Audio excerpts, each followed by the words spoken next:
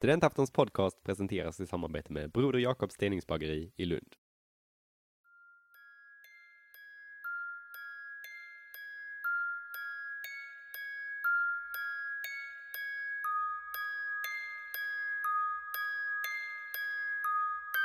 Jag är fortfarande bergfast övertygad om att det är samhällen som ger sina individer frihet som har bäst förutsättningar att utvecklas. Samhällen som förvägrar människor den friheten kommer inte. Tillfälligt kan en regim lyckas och tillfälligt kan vara relativt långt. Jag ser ingen fred i genuin bemärkelse när lägger Vladimir Putin sitter i Kreml. För han är besatt av denna tanke att göra sig av med Ukraina.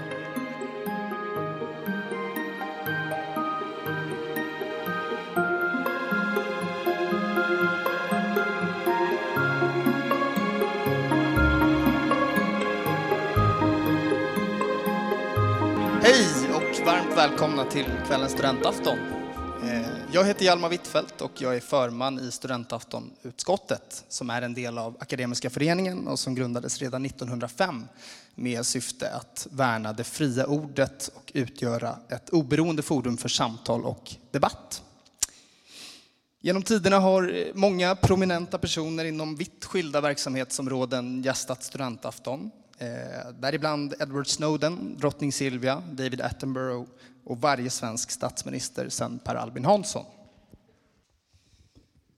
Vissa gäster har inte nöjt sig med att komma hit en eller ens 2 gånger. Till exempel gästade Tage Erlander Studentafton hela 19 gånger under sina 23 år som Sveriges statsminister med det första besöket 1956. En annan före detta statsminister som är Erlander hack i häl är ingen mindre än dagens gäst, före detta statsminister Carl Bildt. Bildt besökte Studentafton första gången 1970, bara 21 år gammal, och senaste gången han gästade oss var i egenskap av utrikesminister i Fredrik Reinfeldts alliansregering 2013. Och nu, knappt 10 år senare, är han här igen för att gästa oss för sin 14:e gång med fokus på hans långa liv inom utrikespolitiken som alltjämt pågår. Aftonen inleds av en timmes samtal som modereras av universitetslektorn och studierektorn vid statsvetenskapliga institutionen, Rikard Bengtson. Därefter följer en halvtimmes frågestund där ni i publiken får chans att ställa era frågor direkt till Carl Bildt. Det är en stor ära att för 14:e gången få välkomna kvällens gäst till Lund och till Studentafton. Ge Carl Bildt och Rikard Bengtson en varm applåd.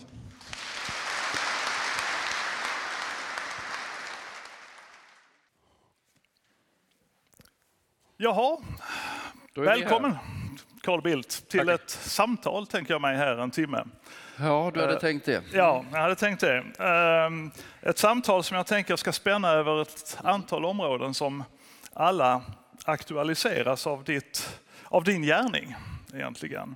Det är stora frågor som vi kommer att ta upp här. Det handlar om den internationella politikens utveckling och globaliseringen och en del så småningom tänkte jag också kring Sverige och NATO-frågor och en del annat. Men jag tänkte börja, för det här är ganska svårt om man tänker ett långt liv i utrikespolitikens tjänst, oerhörda oceaner av erfarenheter egentligen. Var ska man börja? Och jag tänkte, om vi går tillbaka till hösten 89, november, Berlinmurens fall, som ju väldigt många av oss minns som oerhört dramatiska dagar och veckor, men samtidigt en hel del här i salen inte minns, inte var födda ens kanske. Skulle du kunna ge oss ett litet sammanhang? Du var då riksdagsledamot och moderat partiledare. När muren faller, vad händer då i Sverige? Ja, framförallt vad hände i Europa, vad hände i Tyskland? Det var ju en kulmen på någonting som hade varit på gång ett bra tag. Du kan säga att det började med Sovjetunionen började förändras. Gorbatjov tillträdde 1985, började förlorade kontrollen över förändringsprocessen. Det hade börjat luckras upp kraftfullt i Polen med Solidarność kring 1980 till exempel. Krigsrätt för att försöka få ordning på det från den kommunistiska styrelsens sida. Det hade misslyckats. Ungern öppnade järnridån för första gången. Och det kommer jag ihåg väl att när man klippte taggtråden på gränsen mellan Österrike eller Ungern då och Österrike på ett ställe som heter Sopron uppe i, inte bergen men kullarna i närheten av Wien, så blev det ju ett lämmeltåg ut ur dåvarande Östtyskland. Det vill säga de som hade velat komma ut ur Östtyskland kunde då ta bilen eller tåget till Ungern och vandra över gränsen. Och så småningom så försökte de stoppa de där tågen, men det gick ju inte. Och därmed blev ju hela den östtyska statsbildningen den stod på vacklande grund. Det skulle inte gå så värst mycket längre. Och det ledde ju till att det östtyska kommunistpartiet stapplade fram och försökte få någon ordning på det hela. Och stapplade in i en situation där de nästan av misstag gav beskedet en kväll att nu kan man åka genom muren utan tillstånd. Och det blev ju en enorm emotionell reaktion med människor som hade varit instängda i, muren byggdes den 13 augusti 1961. De hade varit instängda sedan 1961. Och det ledde ju till att, jag kommer ihåg jag var där då, jag var inte där då, men jag kom då någon eller några veckor senare. Och jag kommer ihåg själv upplevelsen att åka bilen då genom muren utan att bli stoppad. Man bara åkte rakt igenom. Där man hade tidigare gått igenom checkpoint Charlie som vi utlänningar kunde gå igenom. Där man hade gått igenom en kroppsvisitering som kunde ta hur lång tid som helst tidigare. Och alla möjliga kontroller. Då åkte man bara rakt igenom. Och jag kommer ihåg att jag träffade den då som var de andra slags roterande ordförandeskap i det som heter DDR, Tyska Demokratiska Republiken. Jag träffade honom, den dåvarande statschefen där. Jag kommer ihåg väl att han beskrev sin egen stat som en statsrest. Och den staten följer samman. Inom loppet av ett år hade de fått fria val. Och de fria valen resulterade i att man beslutade att avskaffa den egna staten. Så det var ju en ohyggligt omvälvande tid som då ledde till förändringar i Sverige också så småningom. Vi kommer till det. Just det. Och sen, allting förändrades. Vi var ju väldigt engagerade. Tyska återföreningen var ju väldigt viktig självfallet. Det var viktiga för tyskarna framförallt.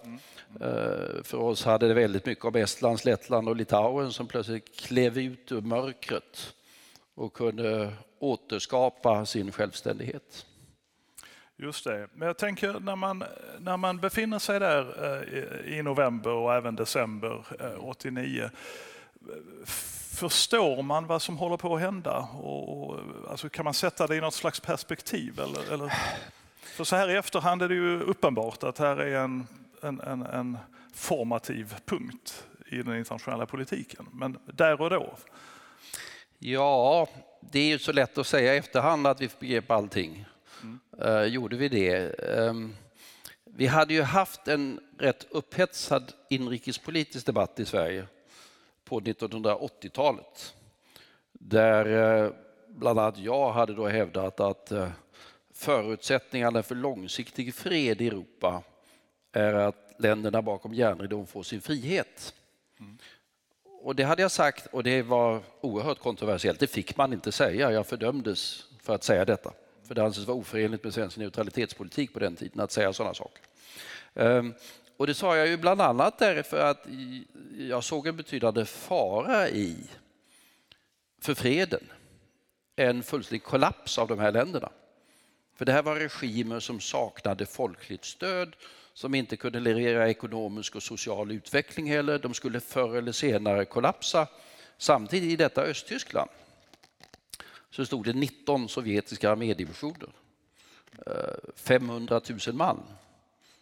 Mer än vad som finns i den ryska armén idag fanns bara i Östtyskland, i hjärtat av Tyskland. Så det är klart att och på andra sidan, på den västliga sidan, betydande stridskrafter och också mängder med kärnvapen. Det var en farlig situation. Ja. Och det var ju den stora frågan, skulle hela detta sovjetiska välde skulle kunna avvecklas med bestående fred eller inte. Så det var en nervös och osäker tid. I efterhand kan man säga att det fungerade så. Ja. Men i alla fall, det visste vi inte då. Nej. Om vi rör oss lite fram i tiden och tänker, en del av oss här känner i alla fall till Francis Fukuyamas bok om historiens slut och man tänker sig en demokratisering över stora delar av världen och så vidare. Vad hände egentligen med den liberala drömmen som skissades då? Jag tror att den lever. Det tror jag. Jag är fortfarande bergfast övertygad om att det är samhällen som ger sina individer frihet som har bäst förutsättningar att utvecklas. Samhällen som förvägrar människor den friheten kommer inte. Tillfälligt kan en regim lyckas. Och tillfälligt kan vara relativt långt. Sovjetunionen varade från 1917 till 1991. Det är en relativt lång period. Men det går inte hur länge som helst. Förr eller senare så blir de utkonkurrerade av fria samhällen. Så i den meningen är jag optimist. Jag tycker jag ser det faktiskt, det är lite mot vad du ser i mycket av den internationella debatten. Tittar man på dagens Ryssland, det är klart att de lider av att de styrs av en man som beslutar om saker och ting alldeles själva och så går det alldeles åt helvete, både för dem och för andra. Eller ett Kina som har centraliserat makten allt för mycket och därmed förkväver mycket av den företagaranda, den frihet som annars skulle forma Kina. Jag hade tänkt att fråga dig just det, därför att du har ju själv ibland beskrivit dig som handelsresande i fred och frihet. Ja, jo. Någon ska vara det. Ja, och då kan man ju ställa sig frågan, håller egentligen affärsidén? Ja. Men då svarar du, ja det gör den. Ja, sen är kundkretsen ibland begränsad. Ja.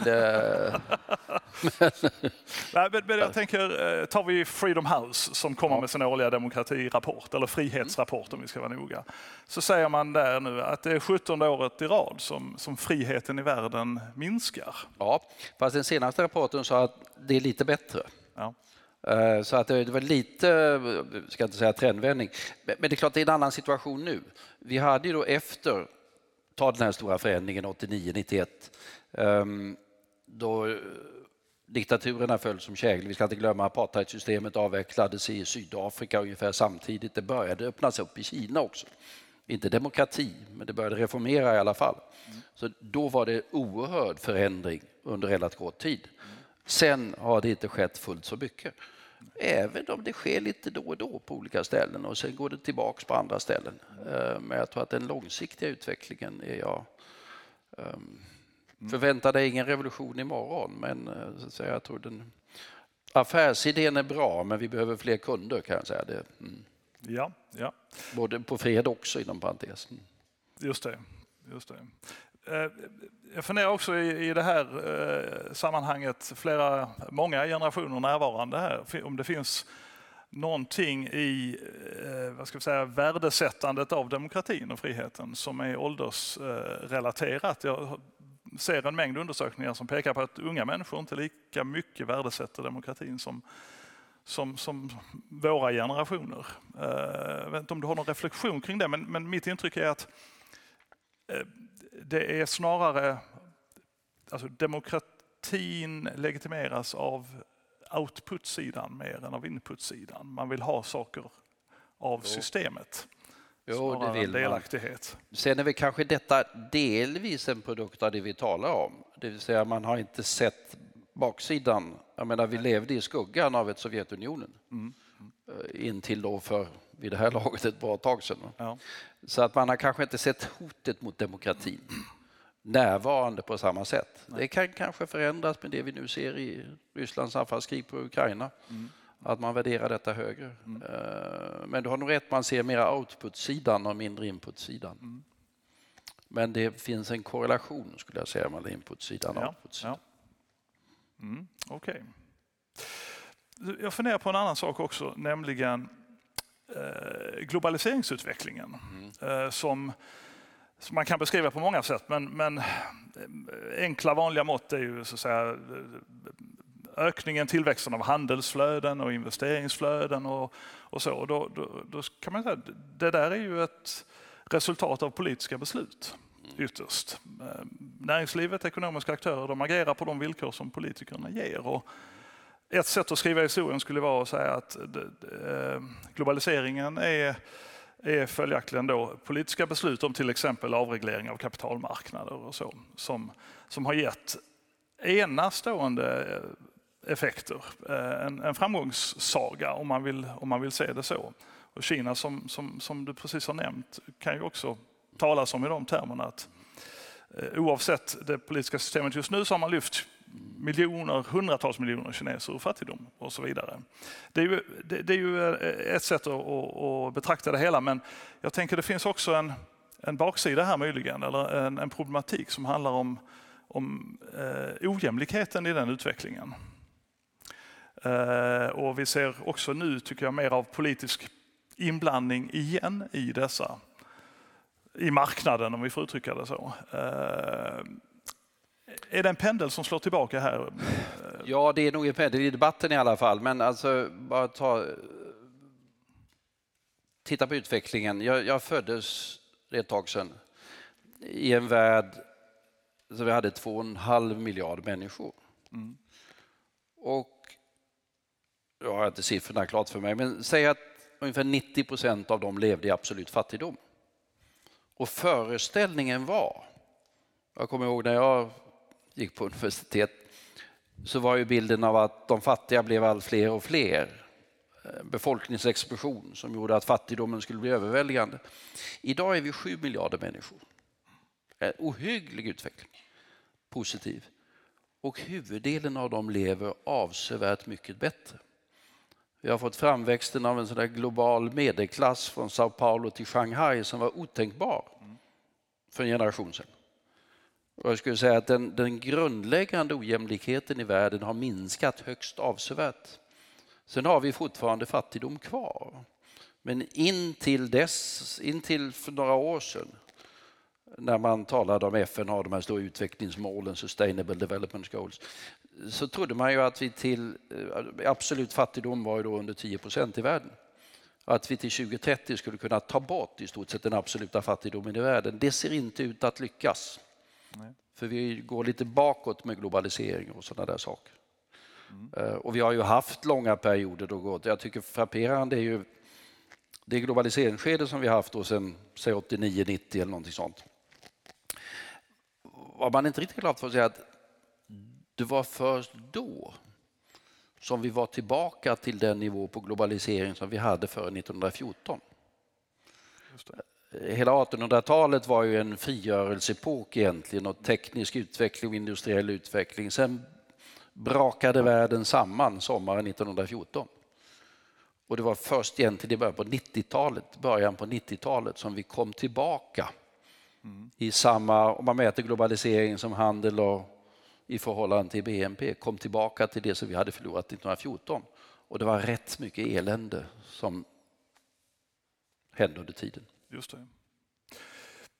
Samtidigt så hör jag i debatten nu allt oftare man talar om avglobalisering. Och från amerikanskt håll så talar man också om att det gäller att ta ekonomiska beslut på säkerhetspolitisk grund och så vidare. Större politisk medvetenhet. Och det som i vissa lägen har beskrivits som möjligen fredsframbringande eller fredsbevarande, nämligen ömsesidiga beroendeförhållanden, sägs allt oftare vara problematiska. Det är sårbarheter som är säkerhetspolitiskt negativa och så här. Har vi varit naiva under en period eller hur ska vi se på det? Nej, det tycker jag inte. Men däremot så är det som du säger. Vi befinner oss i en period av geopolitiskt starkt ökade spänningar. Vi var på en period då, ta 90-talet eller en bra bit in på den första decenniet av det här århundradet, så var vi en rätt optimistisk utveckling. Vi hade krig. Jag var djupt engagerad i krigen i före detta Jugoslavien. Men det var i det globala sammanhanget rätt marginellt. Utvecklingen gick mot mera fred, mera stabilitet och mera utveckling. Och nu har vi kommit in i ett skede då konkurrensen, vi har ett storkrig i Europa. Det hade de flesta av oss ansett nästan omöjligt bara för några år sedan. Och vi har en starkt tilltagande konkurrens med risk för konfrontation mellan USA och Kina. Och det påverkar också ekonomiska aktörer. Man är räddare, man måste vara mer försiktig. Det kan inträffa saker plötsligt. På det sätt som vi har sett med krigsutbrottet i Europa, alla de konsekvenser som detta får på energimarknader eller på livsmedelsmarknader eller på inflation som vi nu ser i hela globala ekonomin. Just det. Vi kan komma tillbaka till någon av de här punkterna senare kanske, men jag tänkte vi rör oss lite grann här i riktning mot, vad ska jag säga, utrikespolitikens förändrade förutsättningar och karaktär och så. Och då tänker jag, du har ju väldigt lång erfarenhet, statsminister, utrikesminister och i Bosnien, EU och FN-sammanhang och så vidare. Och om vi tar utrikespolitiken i den praktiska meningen, det bedrivs ett arbete på olika nivåer dagligen så att säga. Går det att sätta ord på hur de förutsättningarna har förändrats? Jag tänker inte så mycket då på den säkerhetspolitiska utvecklingen i sig och spänningarna och så vidare i Europa, utan snarare vi har en teknologisk utveckling som ger andra kommunikationsmöjligheter, till exempel digital diplomati, möjligen ett kanske mindre tilltro till stora multilaterala arrangemang för förhandlingar, vilket ger andra förutsättningar för små stater som Sverige. Går det att fånga någonting här i någon slags utvecklingslinje? Nej, ja, det är många utvecklingslinjer så det är inte så alldeles enkelt. Det är som du säger, det är en betydande förändring. Alltså framförallt öppenheten, digitaliseringen, informationssamhället. Vi har ju tillgång till information på ett helt annat sätt. Även de mest slutna samhällen är numera mycket mer öppna än vad de var tidigare. Det går att ta reda på saker om man vill. På ett sätt som var närmast otänkbart under tidigare skeden av sovjetisk eller kinesisk kommunistisk diktatur. Det går inte att isolera sig fullt så mycket som man gjorde på den tiden. Och kontaktytorna mellan våra samhällen, var vi än är ju mycket tätare. Människor reser, handelsflöden, informationsflöden. Och det har inneburit att diplomatin, som fortfarande är väldigt viktig, diplomatin är ju egentligen liksom staters agerande i förhållande till varandra, är ju fortfarande viktigt. Att vi upprätthåller förmågan mellan stater att kommunicera, att förhandla och träffa överenskommelser. Det kan vara bökigt i multilaterala sammanhang, det kan vara viktigt i bilaterala sammanhang. Om det är relationer till Danmark eller relationer till Senegal eller relationer till FN. Den diplomatin är fortfarande väldigt viktig.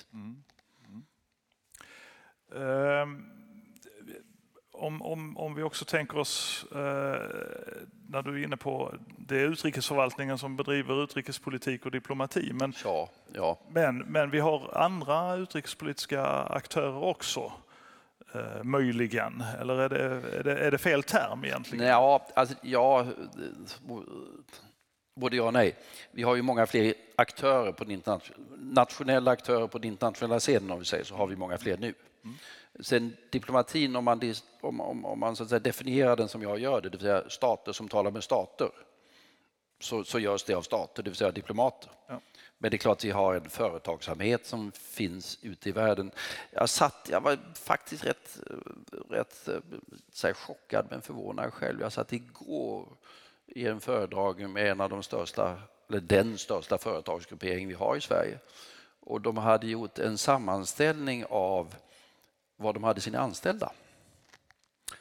Och i den företagsgrupperingen, det är inte så svårt att lista ut vad det är för någon, så hade de 7,6% av sina anställda i Sverige. Och då har de väldigt många anställda i Sverige. Men det visar liksom hur vi är en internationell nation. När jag åker runt i olika delar av världen så finner jag det är Sverige är viktigt, men Ericsson är ännu viktigare. AstraZeneca är ännu viktigare. ABB är ännu viktigare. Skype kan vara, eller Spotify. Eller, det är en helt annan bredd i våra internationella kontakter numera. Och det är ju näringslivet, men jag tänker det finns också, och det kommer tillbaka till dig som person också egentligen. Vi ser också individer i utrikespolitiken, eller i den internationella politiken om vi ska vara noga, som förefaller spela en stor roll. Och det vill man ju hoppas. Ja, och det kan vara som representanter för länder och organisationer, men det kan också vara så att säga, privata aktörer. Det är Gates och Musk och andra då som det är ju lätt i media att få intrycket av att det där det händer så att säga. Men om vi sätter lite proportioner på saker och ting, hur viktiga är det där?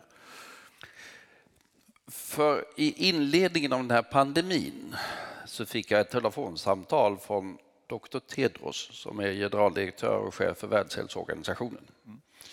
Och så frågade han mig om jag ville hjälpa honom med samordning av pandemiinsatser i världen. Och då sa jag, vad pratar du om? Jag har inte den blekaste jävla aning om det där. Och då sa han att ja, det vet jag. Men du har erfarenhet av ett internationellt arbete, ja det har jag.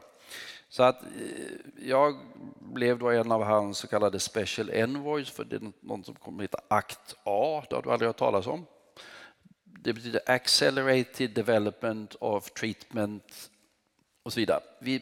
Och det var så, då ledde jag tillsammans med en kollega, vi var 2 stycken, ett sammanträde varje vecka med både de ledande offentliga och de ledande privata aktörerna. Och det var spännande. För där hade du Världshälsoorganisationen självfallet som svarar för mycket av vetenskapen. Ohyggligt imponerande. Jag lärde mig ohyggligt mycket. Fortfarande mycket att lära. IMF som var väldigt betydelsefullt för att mobilisera pengar. Världsbanken för att mobilisera pengar. Och sen hade du olika forskningsorganisationer i övrigt. Men de som också var viktiga var typ Gates Foundation. Ohyggligt stora. Väldigt mycket pengar. Wellcome Trust som är en av Europa, eller förmodligen Europas största forskningsstiftelse, finns i England. Framförallt inriktad på medicinska saker. Public Fund som sattes upp, en public-private, för att egentligen bekämpa AIDS ursprungligen. Gavi, public-private, för att ta fram vaccin och finansiera detta ut i världen. Och det jag lärde mig var då att de här stora internationella organisationerna, de kan göra väldigt mycket. De har en legitimitet, de har förankring i staterna och så vidare. Men när vi verkligen behövde göra någonting snabbt, då kunde man tala med Wellcome Trust eller du kunde tala med Gates. Och du kunde få $500 miljoner inom en vecka om det behövdes för att finansiera någonting. Så att de här privata aktörerna som nu är mycket mer betydelsefulla, icke minst inom globala hälsoarbete, var väldigt betydelsefulla för att få detta att fungera. Vi hade näringslivet med av det insedda skäl också.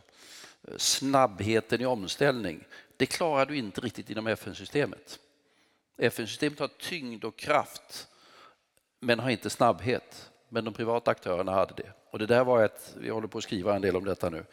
Det var ett ohyggligt spännande sak som bara var möjligt egentligen i en krissituation. Det hade aldrig varit möjligt att åstadkomma annat än i en krissituation där man satt där och visste att det här måste ske nu. Jag kommer ihåg där vi satt till exempel på våren då när den stora syrgaskrisen utbröt i Indien.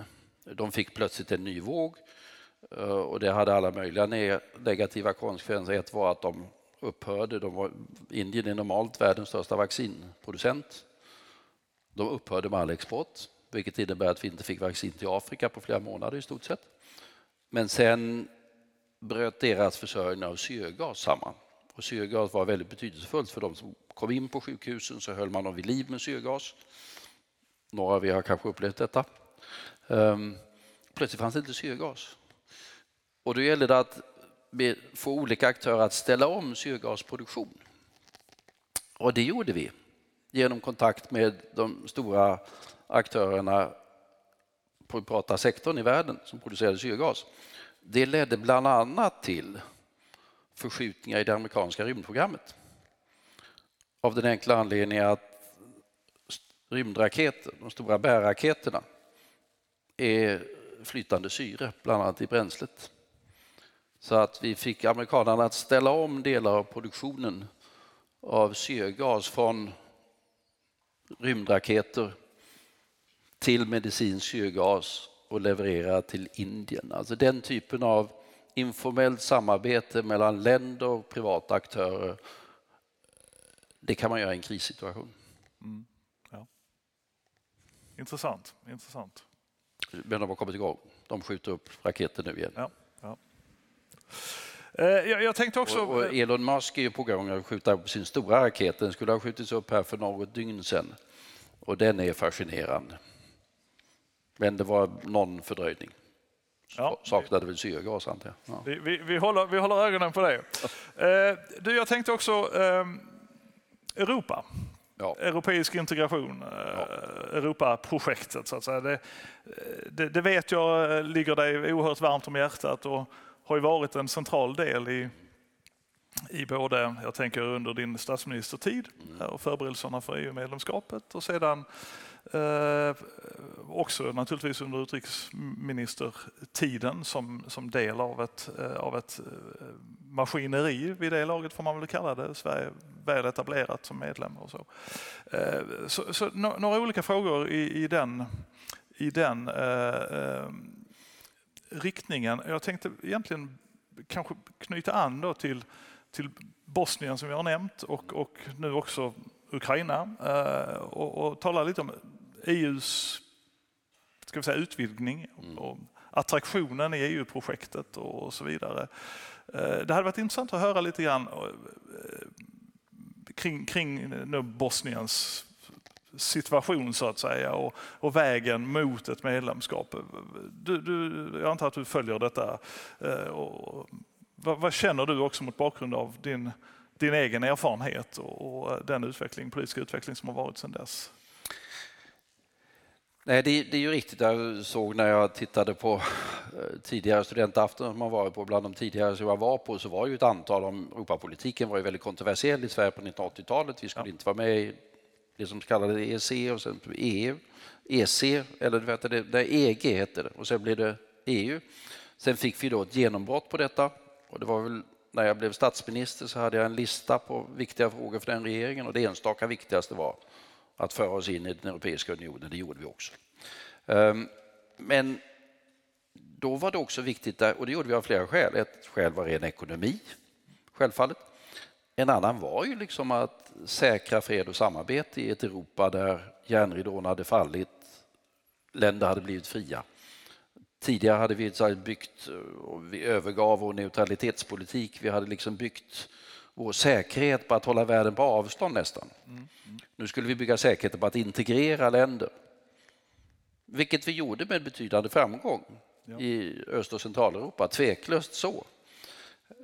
Men sen hade vi att hantera också svårigheter. Balkan var betydande svårigheter och Bosnien är ju ett särfall. Nej, det är inte ett särfall, men det är exempel på alltså, där man försöker att bygga stater med flera olika nationaliteter när imperier har fallit samman. Och vi har ett antal besvärliga sådana fall. Cypern är ett mycket besvärligt fall som inte har någon fredsöverenskommelse överhuvudtaget. Bosnien har vi en fredsöverenskommelse, det stapplar sig fram, går relativt hyggligt. Belgien skapades 1830. Inte ett är det någon som har studerat den belgiska författningen och överlevt det, höll jag på att säga.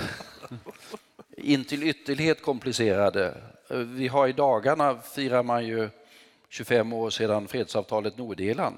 Det är ett annat sånt här exempel. Men i alla de här fallen så är EU betydelsefullt för du skapar den där gemensamma ramen. Flamländare och valloner kan vara osams om mycket. Eller serber och muslimer och kroater i Bosnien kan vara osams om mycket. Men de får en gemensam ram.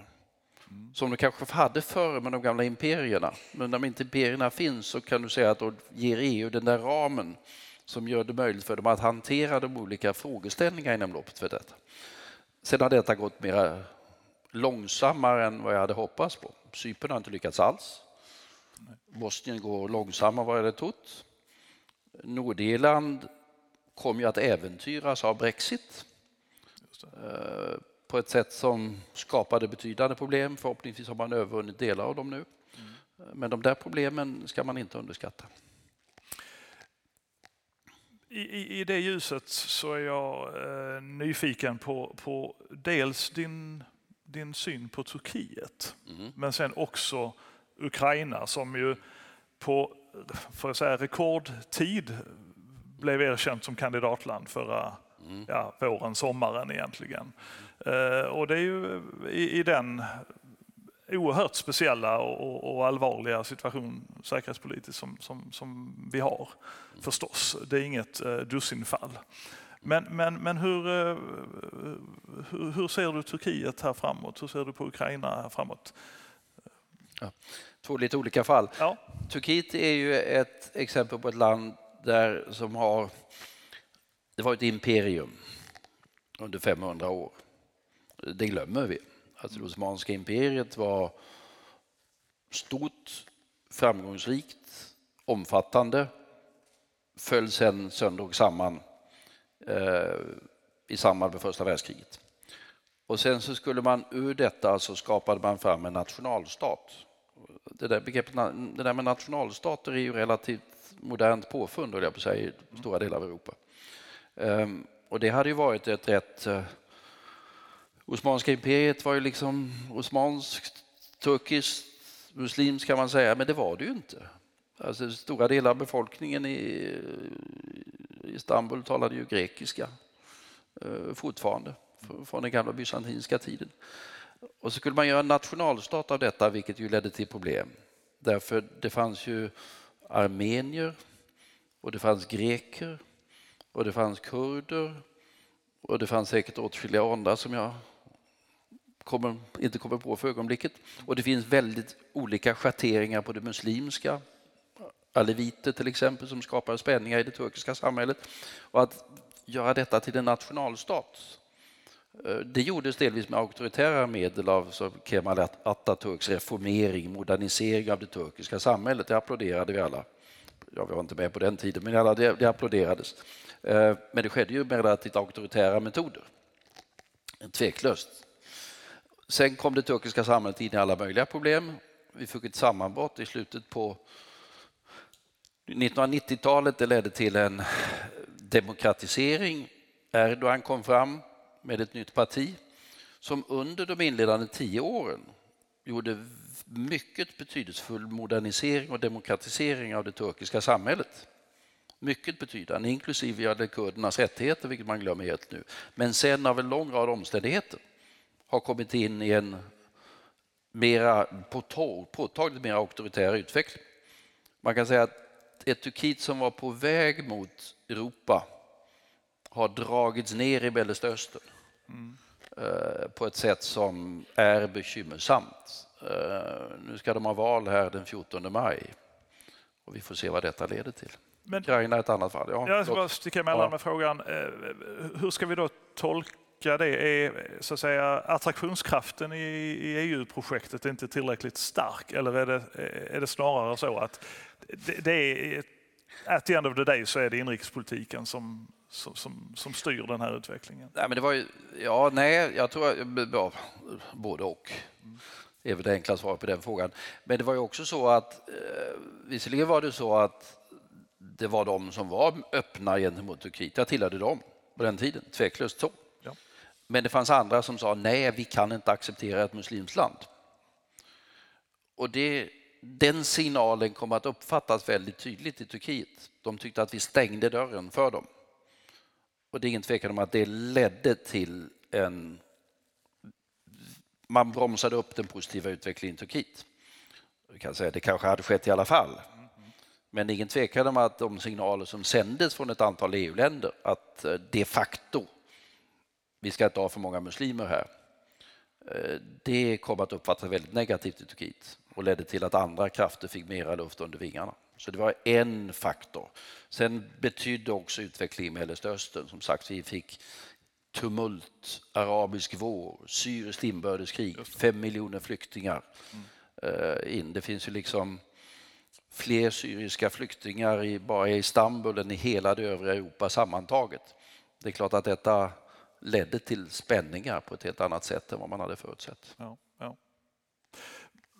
Vad det gäller Ukraina och den här väldigt snabba utvecklingen, signalen från EU-företrädare är ju så att säga ovillkorad.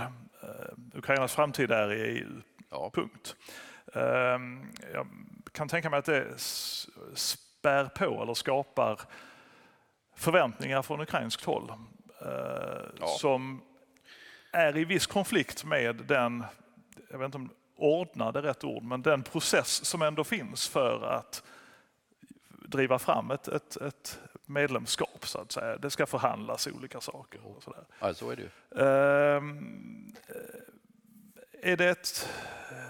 ju. Finns det en risk för ett bakslag här? Det finns. Tveklöst så. Det kan man vara medveten om. Men det som du säger, att i Ukraina så de ser ju att gå västerut som sin framtid. Jag var utrikesminister under åtskilliga år och de knackade på dörren hela tiden.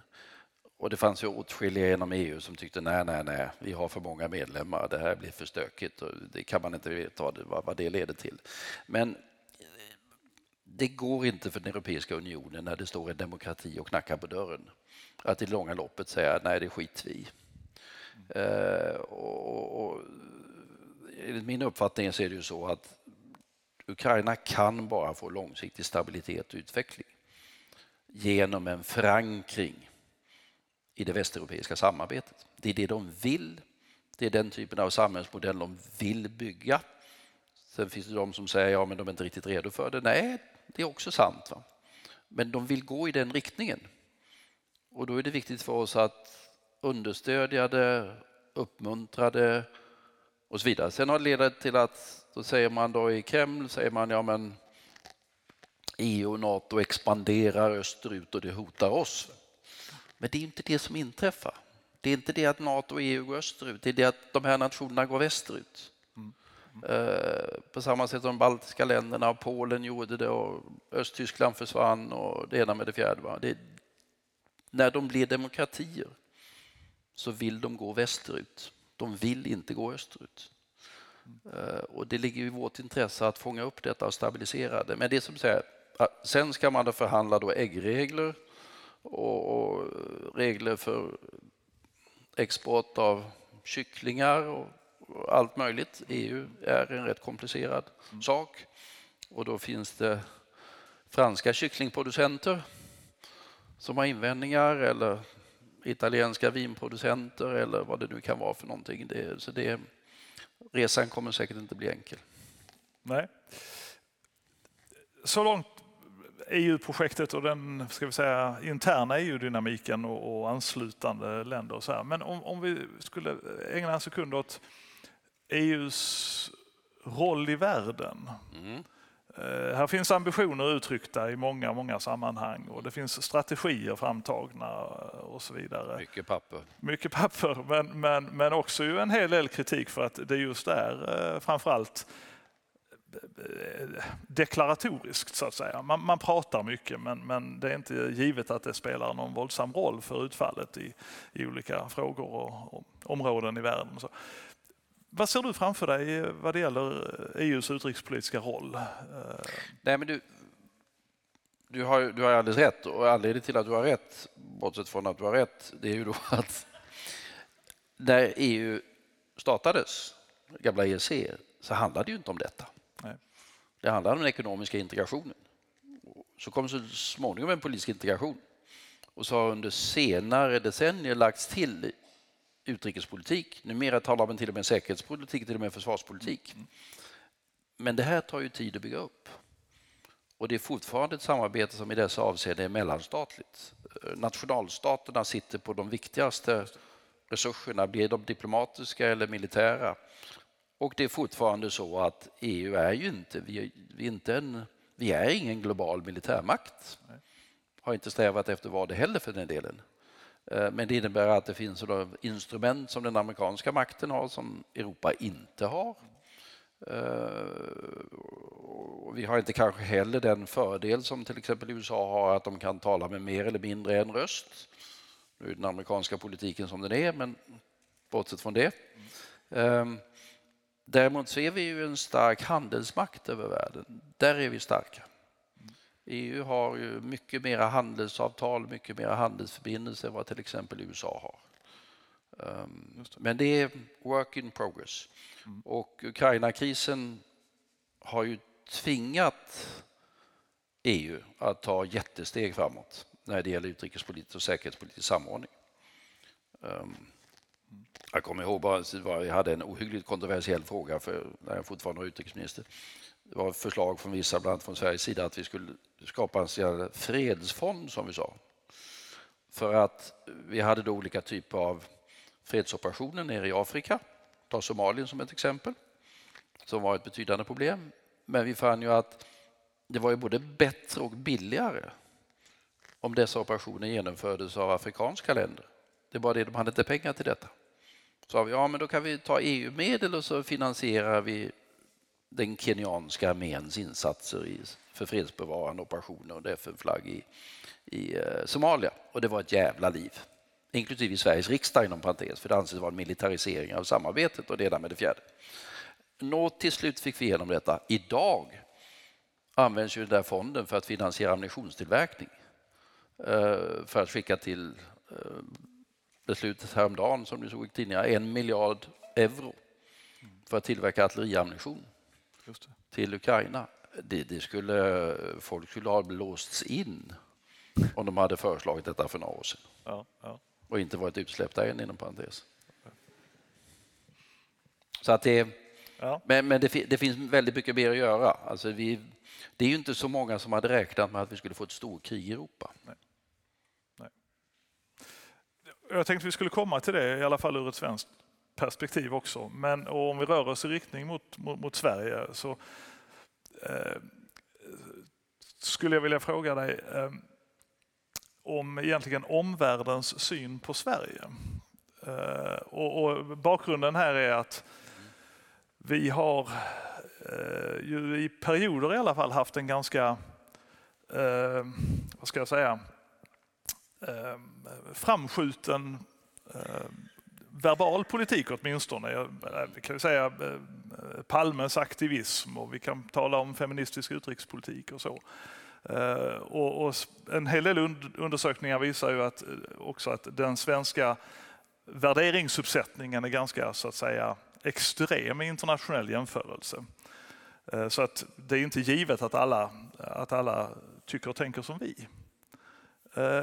Med din långa erfarenhet, hur ser man på Sveriges roll i världen, så att säga, och Sveriges försök att spela roll i världen? Ja, men vi har ju i allt väsentligt mycket gott internationellt anseende, det ska vi säga först. Ja. Sen ska jag säga att vi ses lite som lite besserwisser. Och lite påfågel.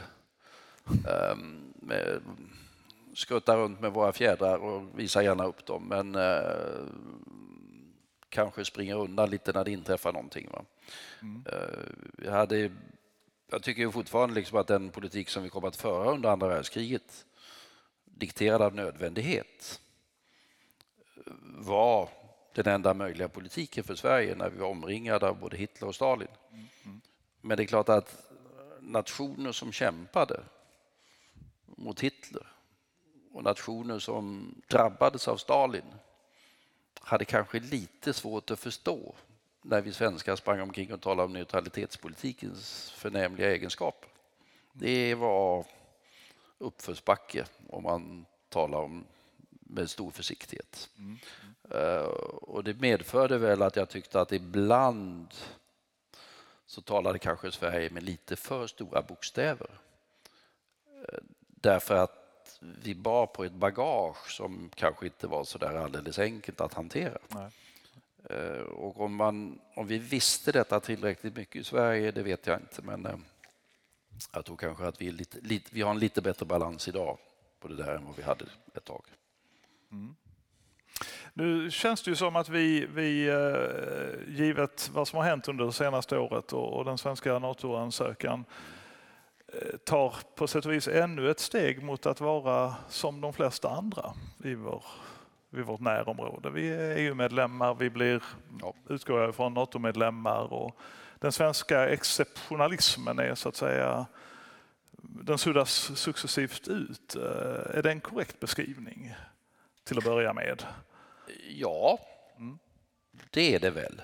Sen är varje nation lite speciell på sitt eget sätt. Ja. Vi är inte som Danmark. Och Danmark är inte som Sverige, för att ta två länder som vi är olika som nation. Tveklöst så, det ska vi bibehålla och vara liksom glada över. Men det där att vi är någon slags gudsgåva till mänskligheten som det fanns en tendens att framställa det som, nej, det kanske vi inte är längre på samma sätt. Nej. Och vi är ju, har jag inga siffror på Sverige, men bara, alltså Europa, EU, Västeuropa är 7% av världens befolkning. Och vi är på väg mot, om något decennium eller 2 tror jag, nu tar man inte på alldeles korrekta siffror, för vi är på väg mot 4% av världens befolkning. Så att vi ska vara medvetna om att vi inte är så stora som vi egentligen tror själva. Nej.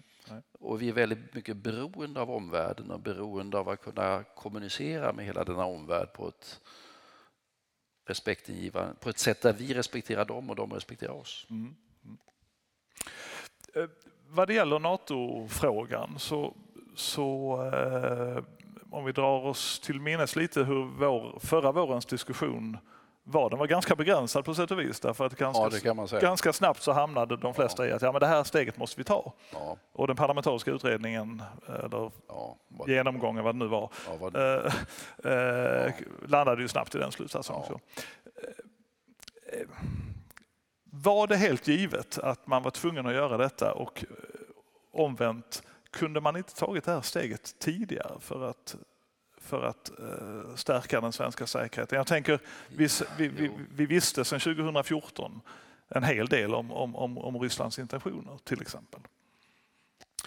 Jo, det kan jag tycka.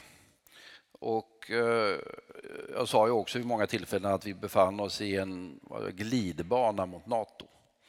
För att, som sagt, när vi gick in i EU 1995 så övergav vi neutralitetspolitiken. Vi var fortfarande militärt alliansfria. Men vi hade ett ständigt allt mera intimt samarbete med andra länder i säkerhetsfrågor. Sen var NATO-frågan oerhört laddad i Sverige. Det fanns ett stort politiskt parti som sa att detta kan aldrig inträffa, för det är förfärligt och farligt och det ena med det fjärde. Det handlade mer om inrikespolitik än om säkerhetspolitik, men vi var på väg åt det hållet. Ja. Men det var någonting som måste förlösas, och det kommer ju att förlösas. Och där blev det så. Och gå tillbaka till när vi gick med i den Europeiska unionen. Det var ju på motsvarande sätt. Vi fick en chock. Sovjetunionen föll samman, ett helt nytt Europa, vi måste göra någonting, och EU som hade varit omöjligt blev möjligt. I det läget var det ingen tvekan om att Sverige var pådrivande. Och Finland kom med. Men det var vi som drev. Ibland tyckte finnarna att vi drev det lite för mycket och att det gick lite för snabbt i Sverige, men Finland kom med och det var ohyggligt viktigt för oss. Sambandet mellan Sverige och Finland är alltid oerhört viktigt. Nu blev det tvärtom. När finnarna vaknade upp på morgonen den 24 februari, så sa de bara en sak: 1939. Det var för dem liksom överfallet i vinterkriget kom tillbaka omedelbart, och det fanns bara en slutsats möjlig för Finland i det läget, när de såg denna ryska makt agera på detta sätt och med deras historia. Och sen drog finnarna igång en process där de var angelägna att få med Sverige, där de inte riktigt förstod vad Sverige höll på med ett tag. Och det kanske inte Sverige förstod heller riktigt. Men där det ju var rätt uppenbart, och jag tror jag sa det också, att om Finland går med så är det omöjligt för Sverige att stå utanför. Det går bara inte, det är otänkbart. Vi hänger samman. Och det sjönk ju in i den svenska debatten. Sen var jag lite kritisk också i och för sig mot den dåvarande regeringen, utan att vara allt för kritisk mot dem i och för sig. Men att i motsats till Finland, där de var mycket angelägna om att, trots att det var fullt självklart för liksom 90% av alla finländare var fullt självklart från morgonen den 24 februari, så var de angelägna. De hade flera stora debatter i riksdagen, öppna debatter. Vi hade ingen enda debatt i riksdagen, vilket jag tyckte var märkligt, och sa hela tiden till dåvarande regering: ni måste köra detta i riksdagen, ni måste ge tillfälle till alla de konstiga röster som kan komma fram i en riksdagsdebatt. Men det är liksom i demokratin, vi måste tröska igenom det här. Ja. Slutsatsen må vara given, men vi måste tröska igenom det. Och det tycker jag var ett misstag att vi inte gjorde. Men Finland och Sverige lever i en säkerhetspolitisk symbios. När vi gick med i EU var det Sverige som tog ledning. När vi gick med i NATO var det Finland som tog ledning. Och så blev det. Ja. Eller så blev det. Och jag tänker mig att det är en fråga om tidpunkt. Vi ser framför oss ett NATO-medlemskap. Det kan vara det hoppas jag. Ja.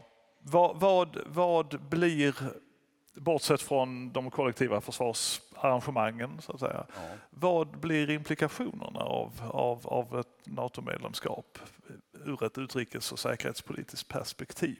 Det har ju bland annat sagt att men det begränsar lite vår handlingsfrihet i andra avseenden och vår möjlighet att kanske driva en viss linje i någon fråga som är kanske på tvärs mot en del av de andra allierade. Ja, fast jag tror, alltså det finns ju de som har sagt, de som var emot så men vi kan inte driva någon fredslinje eller försoningslinje och så vidare. Det brukar påpeka att Norge har ju närmast varit på framkant i förhållande till Sverige med Osloöverenskommelser och olika typer av fredsavtal som Norge och fredsförhandlingar som Norge har varit inblandade i mer än Sverige, trots att de är NATO-medlem. Ja. Så att jag har svårt att se att det lägger några begränsningar på oss. Det finns ju finns framförallt inom delar av socialdemokratin, Margot Wallström, som då har kommit ut mycket tydligt för ett NATO-medlemskap skall sägas. Och när Margot gjorde det så undrade jag gjorde hon det för att vara solidarisk mot sitt parti? Men jag har talat med henne. Hon blev genuint övertygad om att det var möjligt, men det är klart att hon hade då reservation vad innebär detta för vår inställning till kärnvapen. Men det förändrar inte så mycket. Däremot så får vi ju en insyn på ett sätt som vi inte haft tidigare. Och vi sitter med runt NATO-bordet. Vi får en öppnare säkerhetspolitisk relation till USA. Vi har den amerikanska försvarsministern på besök i Stockholms skärgård idag till exempel. Ja. Men att jag tycker snarare att det vidgar våra utrikespolitiska möjligheter. Jag tyckte att det var lite frustrerande att framförallt var det frustrerande när vi deltog, typ Afghanistan till exempel. Vi har ju deltagit i fredsoperationer som var under NATO-ledning. Och då är det lite förargligt att vi inte sitter med i NATO-strukturerna när vi deltar i operationerna. Så att i den meningen så får vi ett förbättrat läge. Vi hade ett inflytande underskott som vi nu övervinner. Och så får vi då en säkrare situation genom ett öppnare säkerhetspolitiskt, försvarspolitiskt, militärt samarbete med våra grannländer. Just det. Inte minst Norden. Ja. Okej, klockan går. Här finns mycket intressant att diskutera, men tack för den här första delen, Carl. Och jag tänker nu att vi bjuder in till frågor från publiken. Den här aftonen är sponsrad av Broder Jakobs. Broder Jakobs har blivit utsedd till Lunds bästa café och är beläget på Klostergatan 9. Gör som Studentafton och införskaffa ert nybakade bröd och era rykande färska bullar. Ingen annanstans än hos Broder Jakobs.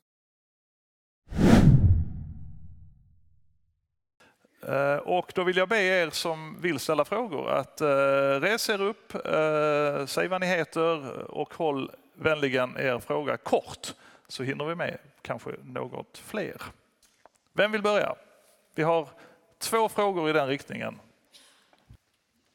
Jag vill tacka först för ett fint samtal. Och sen så undrar jag, den franska presidenten Macron har ju nyligen varit lite blåsväder för att ha uttalat sig om att Taiwan inte är Europas konflikt. Jag undrar, Carl, hur anser du eller hur ser du på framtiden för Taiwan och vad tror du är Europas roll i att försvara taiwanesisk demokrati framöver? Den gode Emmanuel Macron är ett imponerande politiker. Han tycker om att tala, men han är inte alltid så tydlig i vad han säger. Och det där när man tittar på vad han sa i den där frågan så kan det tolkas på två helt olika sätt. Det kan å ena sidan tolkas ungefär som du säger, det där är inte vår fråga överhuvudtaget. Det bryr vi oss inte om. Eller det kan tolkas så att han är lite rädd för att amerikanerna blir för upphetsade och gör saker och ting som skapar en kris som vi inte riktigt vill vara med om i Taiwan-frågan. Så du kan ha en positiv eller godtrogen tolkning av Macron och du kan ha den där tolkningen. Men vad är vår inställning? Alltså i grunden har vi ju alla, USA och Europa tycker nästan identiskt. Vi vill ha en så kallad ett-Kina-politik. Och det går ju tillbaka till att det här med Peking och Taipei är ju det oförlösta kinesiska inbördeskriget. Och vi respekterar att det finns liksom ett Kina. Samtidigt stöd till demokrati på Taiwan. Det är en framgångsrik demokrati, framgångsrik både politiskt och ekonomiskt. Spektakulärt framgångsrik kan du säga, också ekonomiskt. Och framförallt säger vi motsätter oss varje försök att lösa detta med våld. Kan Europa göra några stora militära bidrag? Det tror jag inte. Utan det är den amerikanska makten som är den dominerande militära i Ostasien och Sydostasien.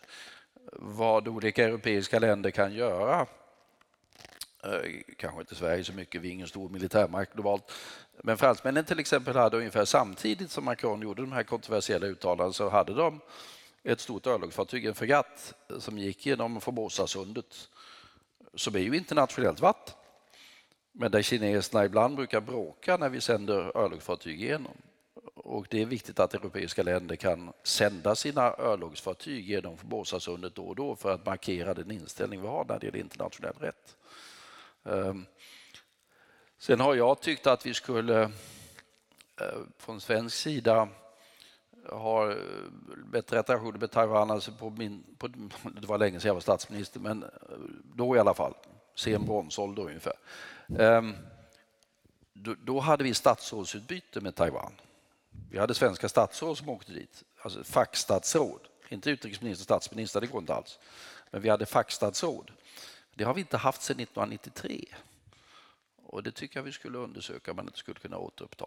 Det kommer att leda till en del protester i Peking, men det är det vi har gjort tidigare, så det finns ingen anledning varför. Men vi ska vara försiktiga att vi inte går över röda linjer för att skapa en kris som är alldeles onödig, som kan bli farlig. Tack för det. Jag tror vi hade en fråga till i ungefär samma del av salen. Ja. Hej Carl, tack så mycket för att du har kommit ikväll. Jag heter Simon. Jag har en fråga om kriget i Ukraina. Min övergripande fråga är hur du tror att framtida fredsförhandlingar skulle kunna se ut mellan Ryssland och Ukraina. Speciellt undrar jag, vad har de båda sidorna att förhandla med i och med att man från Ukrainas sida kanske ogärna vill ha medlemskap i NATO och EU på bordet. Och är det möjligt att inom överskådlig tid uppnå ett fredligt läge i Östeuropa? Ja, är det möjligt att inom överskådlig tid nå ett fredligt läge i Östeuropa? Ja, men det är lite beroende på vad den överskådliga tiden är. Jag tror att den är rätt lång. I synnerhet om du säger, vilket jag tycker är alldeles rätt, ett fredligt läge i Östeuropa. Jag skulle säga att vi har fått en situation där hela situationen mellan Weichsel och Volga, ett stort geografiskt område, är föremål för stor osäkerhet på grund av detta krig. Och jag tror inte att vi får fred, om du fred menar fred, inte bara att inte folk dör dagligen, utan fred förrän vi har uppnått två saker. Dels Ukraina i EU, och om de är med i NATO eller inte, men att vi hjälper till med att se till att de har ett så pass robust försvar att man kan lita på det. Och sen att vi får en förändring i Moskva. Jag ser ingen fred i genuin bemärkelse så länge Vladimir Putin sitter i Kreml. För han är besatt av denna tanke att göra sig av med Ukraina. Och det handlar om att göra sig av med Ukraina. Han är besatt av att återskapa ett storryskt imperium. Det finns ju, jag kan säga det, jag skriver om det i min senaste bok för övrigt, en mycket god vän. Jag har ett antal goda vänner i Ryssland som har varit med länge på rätt centrala positioner som man fortfarande kan tala med. En av dem berättade för mig, han hade talat med utrikesminister Lavrov någon vecka före krigsutbrottet. Och så hade han frågat Sergej, vem lyssnar Putin på i de här frågorna? Vad håller han på med? Vem lyssnar han på? Vad har han för rådgivare?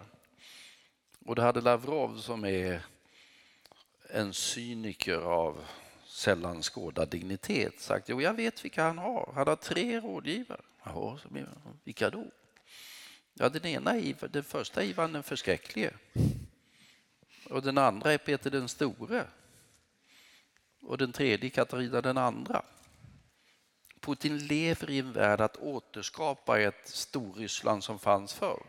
Och han har nu bundit sig så hårt vid denna mast att jag inte tror det finns någon väg tillbaka för honom. Och ty följande så freden förutsätter att han inte längre är där. Plus att vi förankrar Ukraina. Hur ser vägen dit ut? Ja, det vet vare sig du eller jag. Men det är förutsättningarna, tror jag. Ska vi se. Långt bak i salen har vi en fråga. Hej, tusen tack för ikväll. Jag undrar lite kring tyst diplomati och kanske i synnerhet svenskar som sitter fängslade utomlands utan, rättvis rättegång. Dels så finns det en balansgång mellan jag undrar lite, är det alltid situationsbaserat eller skulle du säga att det finns några grundläggande principer man kan bibehålla i de här frågorna? Och den andra balansgången är väl lite mellan ansvarsutkrävande och då tyst diplomatis effektivitet baseras på att det inte ska finnas ansvarsutkrävande. Och kan du på något sätt utvärdera Sveriges arbete i de här frågorna utifrån det? Ja, jag tror att det är som du säger eller antyder, jag tror att det är situationsbaserat. Jag tror att man får titta på varje situation utifrån sina egna förutsättningar. Vi hade ju en viss kontroversiell om detta, lite inrikespolitiskt bråk för något år sedan eller några år sedan. Och det handlade både om hanteringen av David Isak som har suttit i fängelse i Eritrea, jag kommer inte ihåg hur länge, men väldigt länge. Och så har vi ett känt fall, konsulärfall i Kina. Bägge dessa kompliceras av att det är dubbla medborgarskap. Jag ska göra distinktioner mellan när vi har en situation när det är någon som är enbart svensk medborgare så är det enklare. För då kan man säga, ni har tagit en svensk medborgare där, det ska ni inte göra. Och det kan vara nog så komplicerat. Men jag har ett antal sådana fall. Och då kunde man lirka med länderna i fråga även om den där svenska medborgaren ibland kanske skulle ha varit lite mer försiktig med ett och annat. Sånt inträffar. Men sen har vi bara fall där det är dubbla medborgarskap. Där de helt enkelt säger, det där med svensk medborgare, det skiter vi i. Han eller hon är vårt lands medborgare. Och där har Sverige som princip att vi tar oss an de fallen också. Om man tar Storbritannien till exempel. Om det är någon som har dubbelt medborgarskap och får problem i sitt andra medborgarskapsland så säger Storbritannien, nej, då är det inte längre vårt ansvar. Så att vi har varit mera forward-leaning. Det gjordes då man tillsatte under den tidigare regeringen tillsatte man en utredning för att utvärdera vårt agerande i David Isak-fallet och i det kinesiska fallet. Och det producerades en utredning som kom för 3/4 år sedan eller sådär. Orsakade absolut ingen publicitet överhuvudtaget. Vilket var lite förargligt, för det är en rätt grundlig utredning som går igenom svårigheter och principer. och kom i bägge fallen i stort sett fram till att svenska myndigheter och regeringar av olika slag har gjort vad de har kunnat, men inte lyckats. Sen hade jag åtskilliga andra fall då vi faktiskt lyckades. En del av dem som kom ut i pressen och en del av dem som inte kom ut i pressen. Tyst diplomati kan ibland lyckas, och ibland är det också bra att man inte heller talar om att man har lyckats. För att då kanske man gör det svårare att hantera olika saker. Sen har vi haft andra. Jag ser Jonas Hafström sitter här som nu är ordförande, eller ett tag till ordförande i universitetsstyrelsen här, och så vi jobbade tillsammans. Vi höll på med de så kallade Ericsson-svenskarna i Irak, Saddam Hussein till exempel. Vi hade några glada gossar som jobbade för Ericsson och som satte upp vad de nu satte upp för någonting, stolpar i öknen i stort sett, och inte höll reda på var gränserna gick, och kom in i Irak och syddes in av Saddam Hussein. Och det var en story med många dimensioner innan vi fick ut dem. Det slutade ju med att vi skickade vad jag kallade vicekungen till Bagdad. Det var lite, vi upprättade en diskret kanal till en av Saddam Husseins bröder som fanns i Genève. För det första så får man i sådana här lägen så får man väldigt många som anmäler sig så här: vi kan fixa detta bara vi får det här, va? Och de gällde att hålla avstånd. Vi etablerade en diskret kanal till Saddam Husseins bror som fanns i Genève, och till slut fram och tillbaka så sa han att ja, skulle man inte kunna tänka sig att vi kan åstadkomma ett brev från kungen. Och då fixade vi ett brev från kungen. Och så skulle detta överlämnas till Saddam Hussein, och då frågade vem som kunde göra detta. Vi hade liksom ingen som, antalet frivilliga var begränsat. Men vi fick tag på, han har numera tyvärr avlidit, Hans Evelöv. Han var gammal ambassadör och hade en funktion på hovet, jag glömde vad han var. Men han var han var till och med hovmarskalk. Så vi sa: Hans, vi utnämner dig nu till vicekung. Och du ska åka och träffa Saddam Hussein. Och vi hoppas att du kommer tillbaka. Och det lyckades. Men med viss dramatik. Och vi fick ut dem genom det där. Och det finns ett antal sådana där historier i utrikesförvaltningens annaler som det skulle kunna skrivas böcker om. Men det är fall till fall. Okej, så spännande. Vi ska se, jag tror vi har en fråga mellan andra och tredje pelaren och sedan en mellan tredje och fjärde pelaren från min sida räknat. Hej Carl, jag heter Johanna Trapp och jag har en fråga om EU och vad EU har blivit och kanske framför allt i bakgrund av det nya som många unga är oroliga för, nämligen chat control, och vad du tänker om den sidan av det framåtväxande EU. Ja, jag kan inte fråga, den frågan kan jag inte i detalj. Så jag hoppar över detaljerna. Det är bäst så. Men det generella är ett betydande bekymmer. Jag sysslade med detta rätt mycket för några år sedan. Vi har ett behov av att både bedriva underrättelsetjänst och säkerhetstjänst. Och det gör man. Förr i världen hade vi telefonavlyssning som var mycket hårt reglerat. Numera är det ingen som talar i den där typen av bakelittelefoner, om ni vet vad det är. Finns inte längre. Men vi har fortfarande ett behov av den typen av saker. Men det måste vara omgärdat av rätt betydande regler. Sen har det tycker jag att det har vi rätt bra i Sverige. Och det har vi rätt bra i de flesta andra länder. Så att vi har kontroll på att det där inte kan missbrukas. Men det måste brukas ibland. Det är ingen tvekan om det. Sen har vi fått andra problem. Och det är inte minst när det gäller den väldigt avancerade brottsligheten över gränserna som använder de här systemen och som ofta gör det med mycket avancerade krypteringar. Och där utvecklar vi, det har ju varit några kända fall under senare år där vi i internationellt samarbete har brutit igenom krypteringar, kunnat lyssna på deras kommunikation och arresteras mycket folk på goda grunder. Så långt tror jag alla är med. Sen blir det lite mer besvärligt i och med att vi har fått en diskussion i olika länder som jag ibland tycker går för långt i och för sig.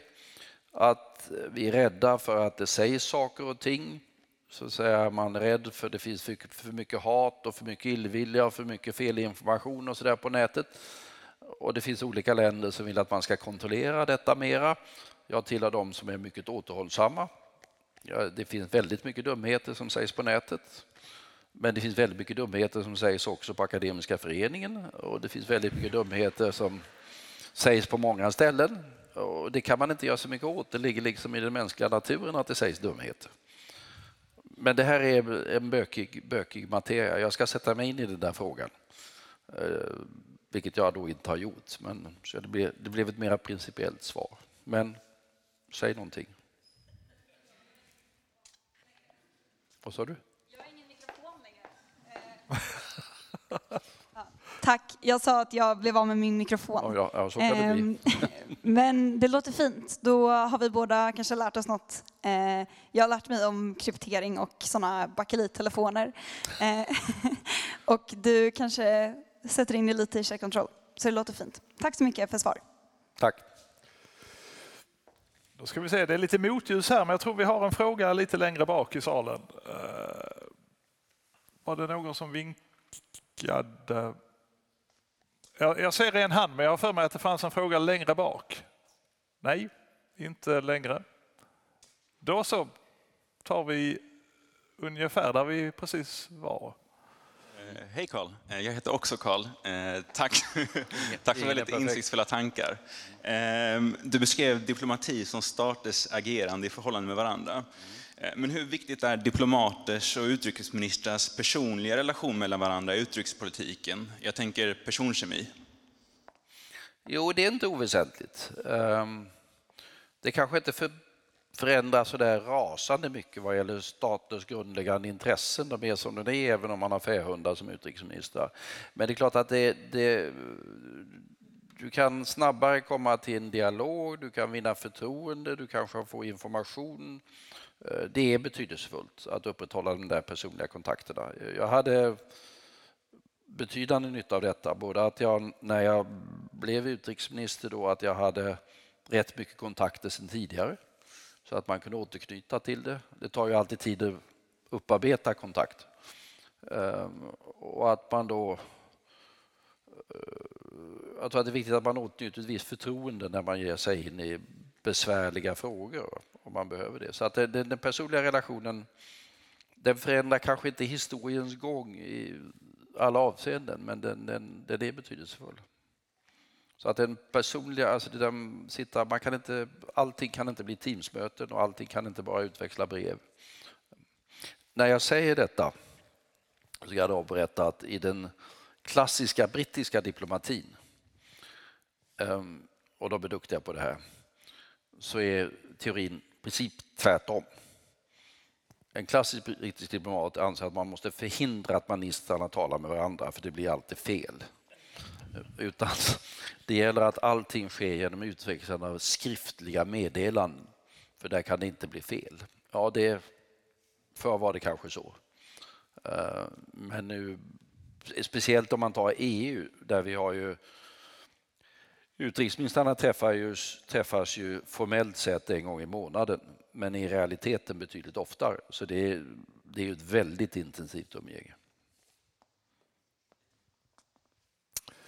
Då ska vi se, ytterligare frågor. Ja, varsågod.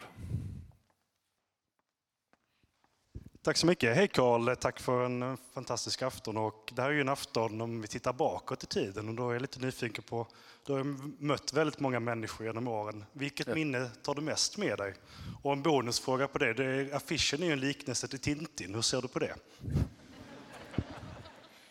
Ja, alltså jag vet inte var den där kommer ifrån, men alltså det kommer ifrån att det finns ju en gammal affisch från en studentafton där jag är Tintin igen, så de har väl tog fram det ur arkivet. Men vad är det för fel på Tintin egentligen? Hyvens kille. Personer som har varit imponerande. Ja, några stycken som jag tycker har varit imponerande. Helmut Kohl kommer jag att lära känna väldigt väl. En annorlunda, mycket tysk politiker. Han talade bara tyska. Men hade en enorm historisk medvetenhet. Både bakåt och framåt. Bakåt i den meningen att han var väl medveten om Tysklands historiska börda. Han talade om detta ständigt. Det var den generationen som... Han sa visserligen, han hade den där... kan jag inte tyska uttrycket. Han hade nåden av en senare födsel. Det vill säga, han hade inte fötts så att han dragits de facto in i kriget. Hans bror dog som soldat. Hans äldre bror. Men sen hade han också en väldig... Han såg politiken med väldigt långa andetag. Med den historiska omvandlingen i Europa. Min bästa historia med Helmut Kohl. Som jag ibland har försökt att berätta för ryssar. Med föga framgång för. Det är när det var en lunch, han hade avgått och jag hade avgått, och vi var i lunch i Luxemburg med Jean-Claude Juncker som då var premiärminister, socialminister, finansminister, arbetsmarknadsminister och försvarsminister. Där Luxemburg är som Lunds kommun ungefär. Så att, det blev ju så. Men ja, och då blev det som vanligt med Kohl, så blev det väldigt mycket diskussion om historia. Och jag var ju medveten om liksom allt elände som tyskarna hade ställt till under andra världskriget. Och jag utgick ifrån att det allra värsta som var Polen. För det var verkligen förfärligt. Men det visade sig att historien om nazismens illdåd i Luxemburg var om möjligt ännu värre än i Polen. Och detta la Helmut Kohl ut texten om. Och sen så sa han att Tyskland kan bara få verklig fred när den minsta av våra grannar ser oss som det bästa av sina vänner. Och det är liksom, det är vishet som ryssarna aldrig har förstått. Och det är därför jag har berättat denna historia för ryssar många gånger. Det är bara när ni ryssar gör den minsta av era grannländer att de ser er som sin bästa vän. Som Ryssland en gång i världen kan få fred. När esterna ser ryssarna som sina verkliga vänner. Vägen dit är lång. Och ryssarna har inte riktigt förstått detta. Men tyskarna efter en ohyggligt bitter erfarenhet kom att inse detta.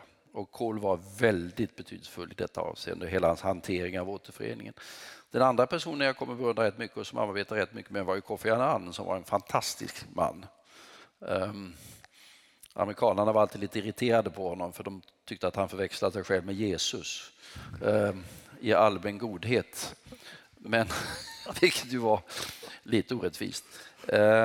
Men han var ju också en fantastisk internationell diplomat och statsman och hade en förmåga att utjämna skillnader även i besvärliga lägen på ett sätt som var rätt imponerande. Vi kommer att arbeta rätt mycket tillsammans framförallt nere i Balkan också senare.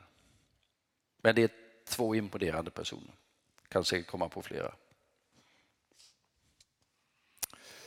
Det finns utrymme för en sista kort fråga och jag ser en hand längst ner i den riktningen. Ja, precis. Yes. Hej, Emil heter jag. Jag undrar hur du ser på den förändringen som varit i USA sen din tid som statsminister och kanske också utrikesminister, rent politiskt. Ja, du menar herr Trump och motsvarande fenomen. Alltså, den amerikanska demokratin är ju relativt stark, tror jag. Men det som är bekymmersamt i dagsläget är ju att polariseringen i det amerikanska samhället är väldigt stark. Jag var där nu senast häromdagen och jag gör ju alltid så när jag kommer dit. Så första jag kommer till hotellrummet så slår jag på tvn och så tittar jag på Fox framförallt. Som är ju numera inte Trump, men Trump närstående. Och så tittar jag på CNN eller CNBC. Och det är två helt olika världar man presenteras med. Det är helt olika.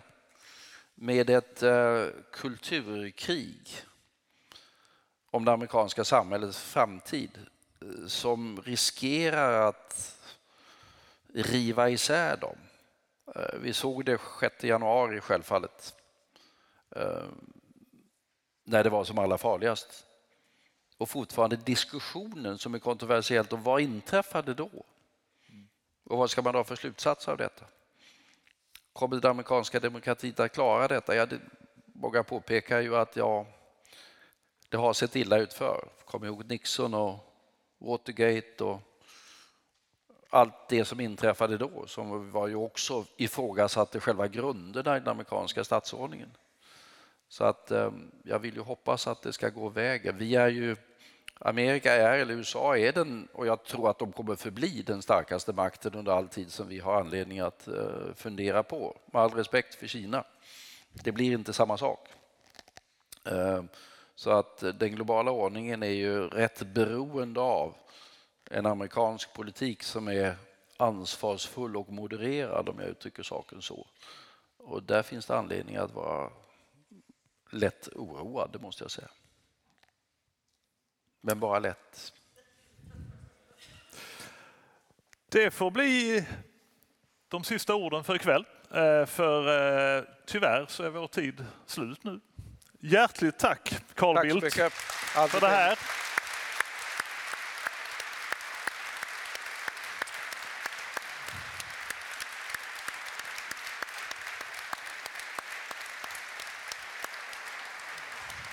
Ja, ska vi.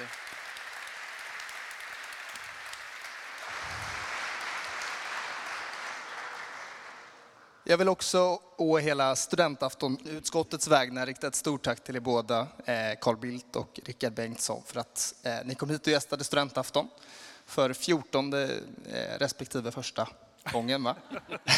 Ja, du har en del att jobba på. Ja, absolut. Men jag är lite yngre också. Ja. Men innan vi avslutar så har vi i utskottet en sista fråga som vi skulle vilja ställa till er. Det är om ni har någon drömgäst eller person som ni tycker att vi borde bjuda in till en framtida studentafton. Men jag tycker ni skulle... Vi talar gärna om sånt som är långt borta i världen. Jag tycker att samhörigheten mellan de nordiska länderna är väldigt viktig. Ni skulle bjuda in lite... Det kan inte vara så jävla svårt att få några danskar hit. Eller hur? Tänker du på någon särskild eller bara danskar i allmänhet? Ta det i största allmänhet. Men, nej, men ta en kul... Lars Løkke Rasmussen som numera är ledare för det moderata partiet. Han har ju hittat på detta alldeles nyligen. Och är utrikesminister och han är intressant. Mette Fredriksson också gärna. Eller, det finns Lykke Friis, min gamla vän. Finlands president Sauli Niinistö. Norges statsminister Jonas Gahr Støre. Vi är rätt dåliga i Sverige på att lära känna våra nordiska grannar. Det är bra. En bra poäng. Rikard? Ja, om man ska sikta högt. Vi har nämnt Elon Musk här tidigare idag. Vad var det för fel på Danmark? Nej, det var inte fel. Just Danmark kan vi diskutera. Nej, men Elon Musk hade varit intressant. Och det är framförallt därför att jag inte blir riktigt klok på vad jag hör och ser. Nej, det kan man instämma. Jag vill också rikta ett stort tack till er i publiken som kom hit ikväll. Och för er som är bara det minsta intresserade av studentafton och studentaftons historia så har vi precis idag lanserat en ny utgåva av studentaftonboken, Studentafton, Lundensiskt fönster mot världen, som kommer att säljas relativt billigt här nere i foajén. Och det tycker jag att man ska stanna och titta i alla fall och köpa ett ex om man är intresserad. Annars så håll utkik på Facebook och Instagram för kommande aftnar inom snar framtid, så hoppas jag att vi ses på dem. Återigen, stort tack till Carl Bildt och Rikard Bengtson för att ni kom hit.